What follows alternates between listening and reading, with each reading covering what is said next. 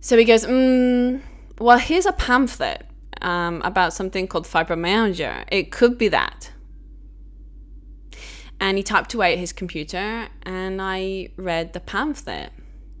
And all my eyes could see were lifelong, chronic, persistent, no cure, cannot be treated. Some patients find that exercise and pain relief help to manage this lifelong condition. So then what? I said to him. Well, that's it. Like it says, there isn't a cure, so you can try some exercise, maybe? Welcome to Not So Chronic, a place where we discuss the real truth in healing ourselves from chronic diagnosis.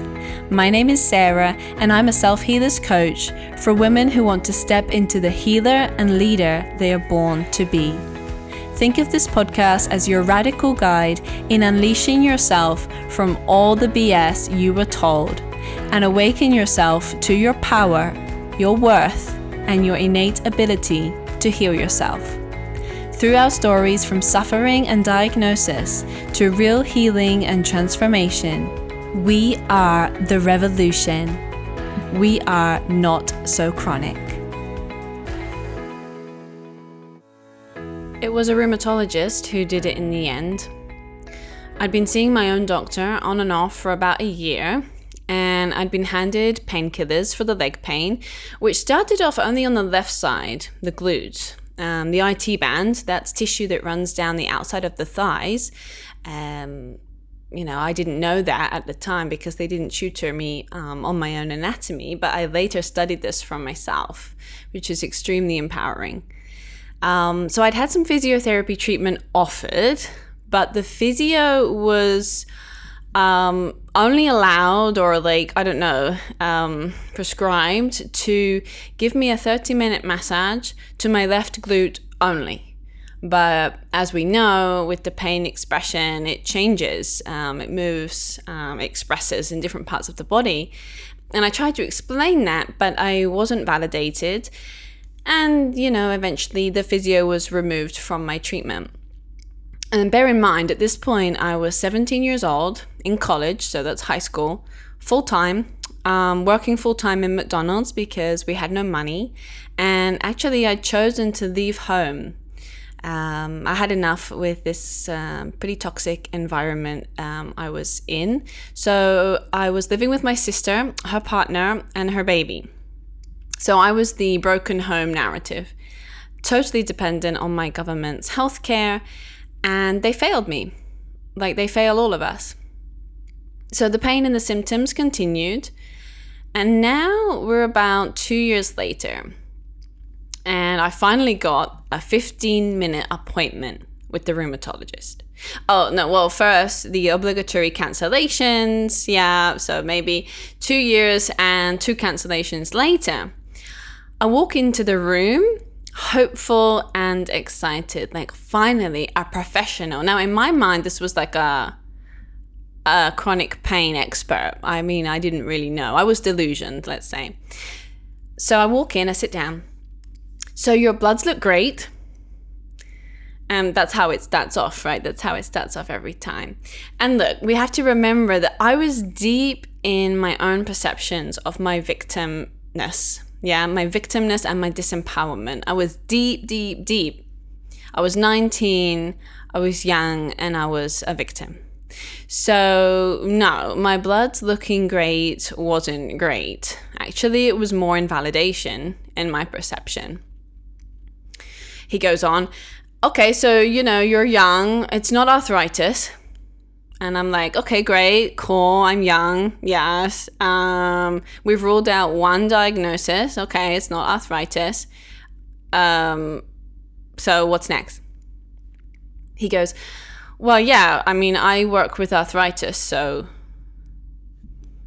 I'm there like, why the hell have I got an appointment with you? Where are the chronic pain doctors? Where are the debilitating fatigue doctors? Like, are you certain my bloods are normal? How are my bloods normal? What about all this bloating? Like, I'm there, like, trying to show him my stomach. Can you imagine? And he goes, so look, I mean, there's nothing I can do for you. And that's when he began to shuffle his papers. You know, he ticked me off. Kudos to him, to be fair, for not immediately labeling me with something. Because that could have, you know, I could have left it at that and not been diagnosed and potentially had a different path that still led to my healing, of course. But, you know, I persevered. I asked him, what happens next? I said, this pain doesn't go away. It's debilitating. It's making university really difficult. Now, in hindsight, was it really making university difficult? Because I'm thinking now it was more the self-loathing and the constant criticizing and the totally destructive habits and routines. They were making university difficult. But again, I was 19. I was in my own victim world. So he goes, well, here's a pamphlet about something called fibromyalgia. It could be that. And he typed away at his computer, and I read the pamphlet. And all my eyes could see were lifelong, chronic, persistent, no cure, cannot be treated. Some patients find that exercise and pain relief help to manage this lifelong condition. So then what? I said to him. Well, that's it. Like it says, there isn't a cure, so you can try some exercise, maybe. And I'm like, right, but like this doesn't help me right now. Like right now, the pain scale is off the chart. I could barely even come to this appointment today, and I'll be in bed all day recovering from this appointment and the transport that I had to take to get here. So can you help me? Please, can you help me? Please. I had to resort to begging, right? And then I even cried because, well, one of my patterns that I've healed now, but back then I learned that crying, you know, totally disempowering myself beyond imagination can sometimes get me the validation that I'm looking for. So I was begging, I was crying. This is what our healthcare in the UK does to us. So, you know, this is the chronic diagnosis industry, the chronic illness industry. So he goes, I'll have to look into it, but, you know, I've got more appointments now. Okay, so I sat outside and I sobbed, and I waited about 1 hour, and I was just crying, yearning and reading over this god-awful pamphlet. And I remember the pain manifesting in my legs at this point. It was just beyond anything I'd experienced before. The muscles were clearly spasming, and everything seemed to be fusing together. And this fusing of my muscles and my joints, this only happened to me once again, and I was in hospital for 12 hours. So I'm sitting there, I'm basically fused to the chair. I think I remember air conditioning being on and my body just being like frozen. But eventually he called my name, and I shuffled in and I sat down, and he goes, okay, so this is it. It's a type of anti-inflammatory, and it should help with the pain.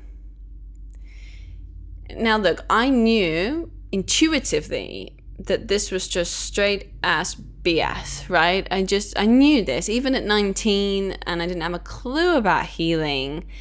I was in so much pain. That I just, you know what, it was better than nothing in my mind at the time. So I took 2 tablets immediately. So is this it? I'm like, so is this it?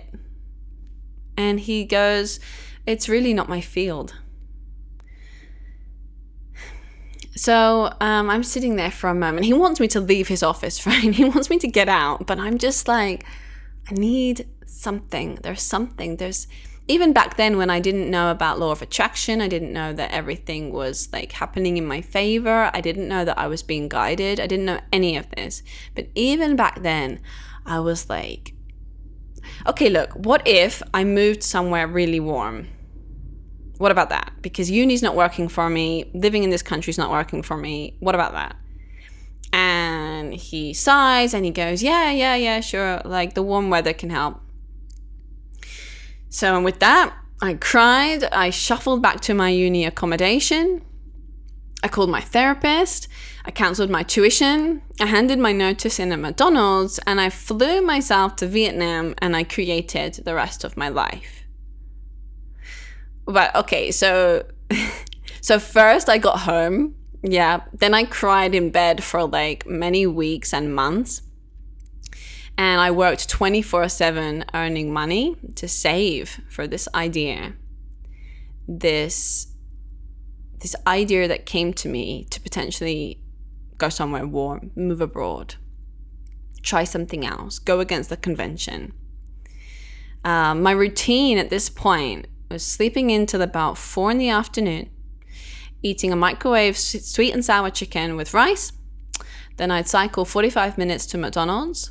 I'd work 8 p.m. till either 6 or 8 in the morning, because I had no boundaries. So if it was 6 and they said, oh, can you stay till 8? I just said yes. I would eat McDonald's on my break. And in that 12-hour shift, I would have eaten McDonald's twice. Then I would get ridiculed by my ex because he used to come in on the night shifts, totally drunk, stoned, high, and mean. And then I'd cycle home. I'd cry in the shower, and then I'd wake up and I would do it all over again. And this intermingled with smoking weed, staying up all night. If I wasn't doing the night shift, I stayed up all night to do my university assignments. And then any moment other than that, I was getting drunk so I could forget who I was. But then, after that period of my life, I made the calls. I pushed the button, and I quit participating in this life that I had created for myself. And I took responsibility in creating the rest of my life. Right? Because this is the magic epiphany. This is it. So please hear me, healers. Everything about our current life situation we have chosen, and we are choosing to participate in it. Hey love, if you're enjoying the show and you're ready to connect with self-healers, attend powerful coaching masterclasses, and get access to restoring and revitalizing self-healing practices, head over to notsochronic.com. As a huge thank you for being here on the show, you get an exclusive Not So Chronic discount to join us in our membership, exclusive to Women in Healing, the Self Healers Society. You'll get all my best self-healing resources, group support, and powerful coaching, all for you in your self-healing. You and your work in the healing arts will be guided, supported, and celebrated. And you will have the chance to come on the show for Women in Healing, ready to share their truth that healing happens. So head to notsochronic.com and join us in the Self Healers Society. Okay, my love, back to the show. 19-year-old me was choosing all of that. And yes, she was conditioned a lot. She was stuck in this box of like what's conventional. Even the idea that I had to do all that work in McDonald's, and like that night shift was like the only option, and that I just had to keep going for like 5 more months, save the money, and then leave. Even that is made up. That was my choice. I could have worked in a little coffee shop in the days. It could have been nice, but I was self-loathing. If I'm approaching my life from a level of self-loathing, I'm going to look for work that perpetuates that makes my life in alignment with my belief about my life. So I know I'm not going to work in a lovely little cute vegan cafe or something like that, or a nice little place, a library, or like somewhere calm and nice with good hours. Like, no, because my approach was I hate myself and life is a struggle and I'm a victim. So of course my life looked like a victim. Of course my ex came in the middle of the night to like laugh at me and be really nasty. And I continued to participate in that. Like when I say we create our lives, people can come up with it. Well, I didn't create this or that. I didn't create that. I didn't create him, right? I didn't create my ex. But I created all the circumstances for that to happen. Why was I still even living in that god-awful town I was living in? Do you know what I mean? On some level, I was choosing that. And when we awaken to this, that's magical. It's truly magical. It's so inspiring. It's so empowering. So, 19-year-old me, she wasn't consciously awake, but on some level, she realized that she could change what she was choosing. And she did. And I'm just so, so grateful for her. And I'm in love with her. I'm in love with me. I really, really am. So look, an important point here is that fibromyalgia went onto my medical records. Was it fibromyalgia though? I mean, wasn't it just a name that the rheumatologist said I could have, and he had no knowledge. He admitted that, no expertise. It's not his field. He deals with arthritis, and it wasn't arthritis. But I mean, granted, look, this was 2014. So science, so-called science, has moved on a bit since then, but not really, right? Because we're still diagnosing women with this name, a name which means like a bunch of symptoms for the symptoms, and there's still no treatment plan, and they're still just handing out tablets that cause, well, at least for me, severe heartburn, IBS, migraines, let alone the organ damage. And let's not forget, like, nothing about this so-called treatment actually reduced any inflammation. And this is important, because if the root causes and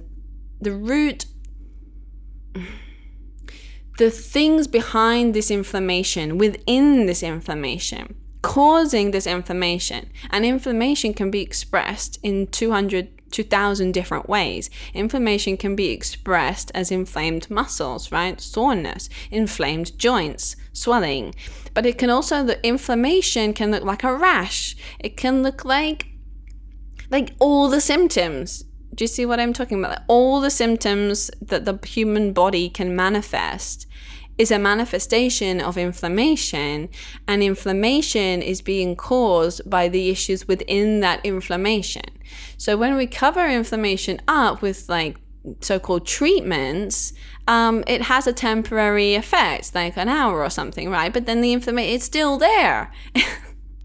And we know this, and they know this. It's just, it's madness to me. It really is. Anyway, so if I'd have been allocated a different doctor, okay, there will have been a different conversation, likely, and even more likely, a different name.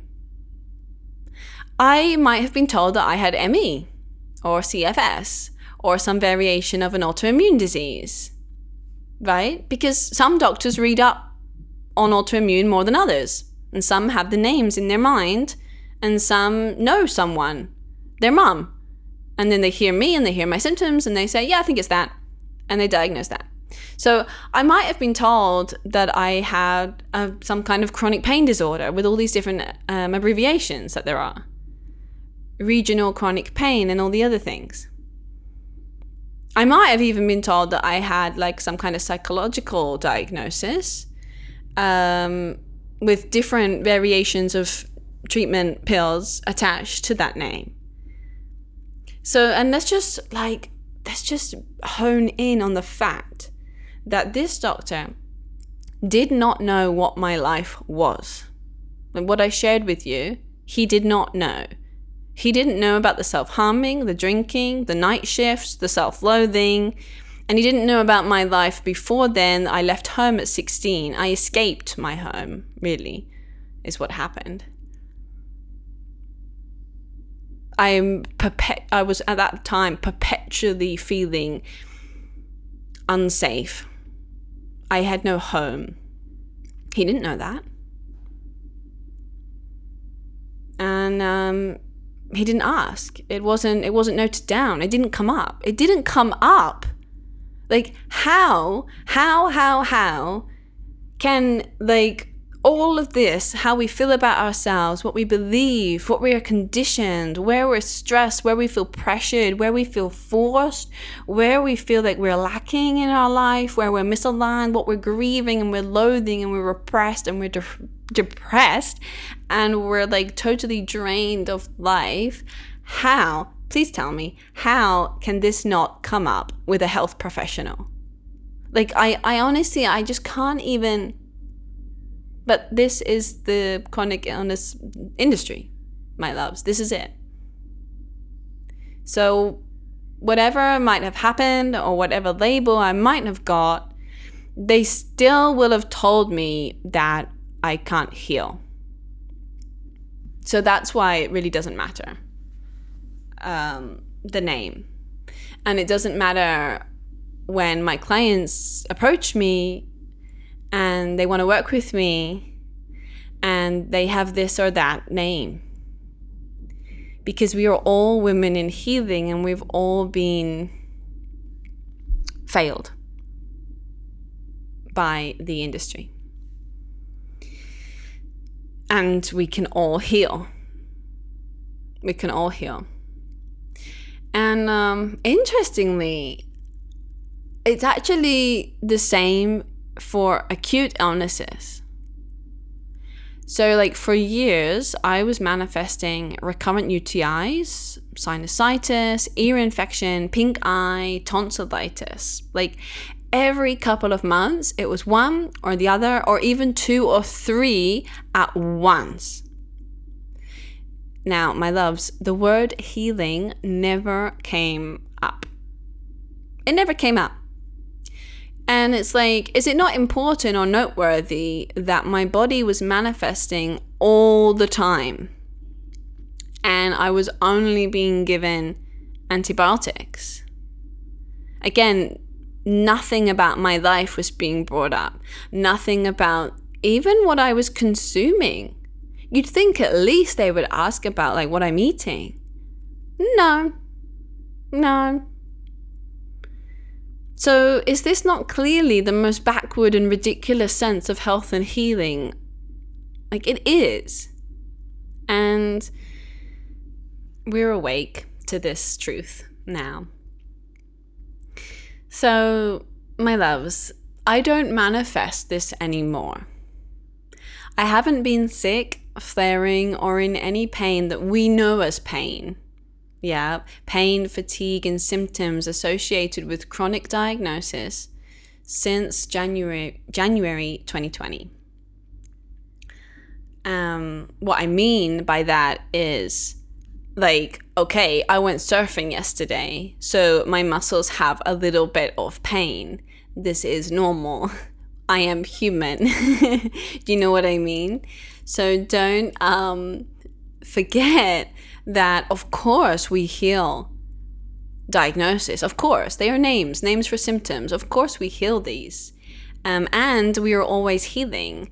My body right now in this moment is healing some stiffness, some tension, because surfing like used my quads a lot, like my muscles in my legs a lot, and my arms for carrying the surfboard. It was a 2.5 hour class. Now, instead of spending the whole day and then probably a week flaring and needing all the pain relief and having to cancel everything, this is what we know as like a chronic pain flare-up situation from something like surfing.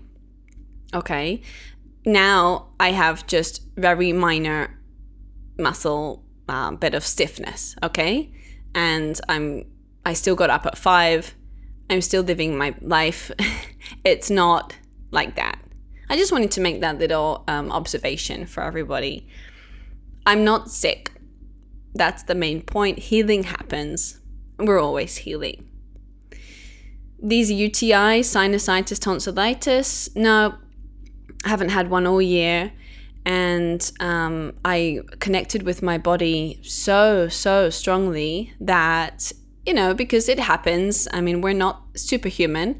But now I know the moment that it's potentially happening. The moment my ear, something is going on there. The moment my throat may even feel just potentially dry. I have my protocols and practices in place, and I do not manifest then an infection that needs antibiotics. So this is, physically, this is mind, body, spirit, this is metaphysically, this is everything. Like, I'll give you a really quick example. Tonsillitis, when I'm in a situation where I am not expressing my truth, this is like throat chakra stuff. Tonsillitis has the ability to manifest. And even if, yes, physically I came into contact with that virus, okay, and let's say like pink eye, okay, yes, I went to a cafe, I ate food, and then like I got pink eye. That's like one way of looking at it. But also, what was I not seeing? Where in my life was I so blinded that then even subconsciously, unconsciously, I chose that cafe and I drew in that person or that set of circumstances that led to a manifestation that was my body and the universe's way of showing me, this is happening. Yes. So, okay, so what happened, right? This is the big question. What happened? How did you heal? I get these DMs. How did you heal? How did you heal fibromyalgia? What was the protocol? What was the treatment? And my loves, the treatment was radical, right? It was so radical that it's not taught in med school. It's not shared on Google. And it's not mentioned in the diagnosing room. And it is this. How did I heal? What was the protocol? What was the treatment? It was choosing to heal myself and choosing to heal my life because I chose and I choose every day to deeply and completely love and accept myself. Okay, my loves, I hope you enjoyed this show, and if you did, remember to check out your Not So Chronic discount and join the Self Healers Society over at notsochronic.com for powerful coaching masterclasses, self-healing practices, and real friendships with real women who heal themselves. We are the revolution. I'm Sarah. See you next time, and remember, healing happens.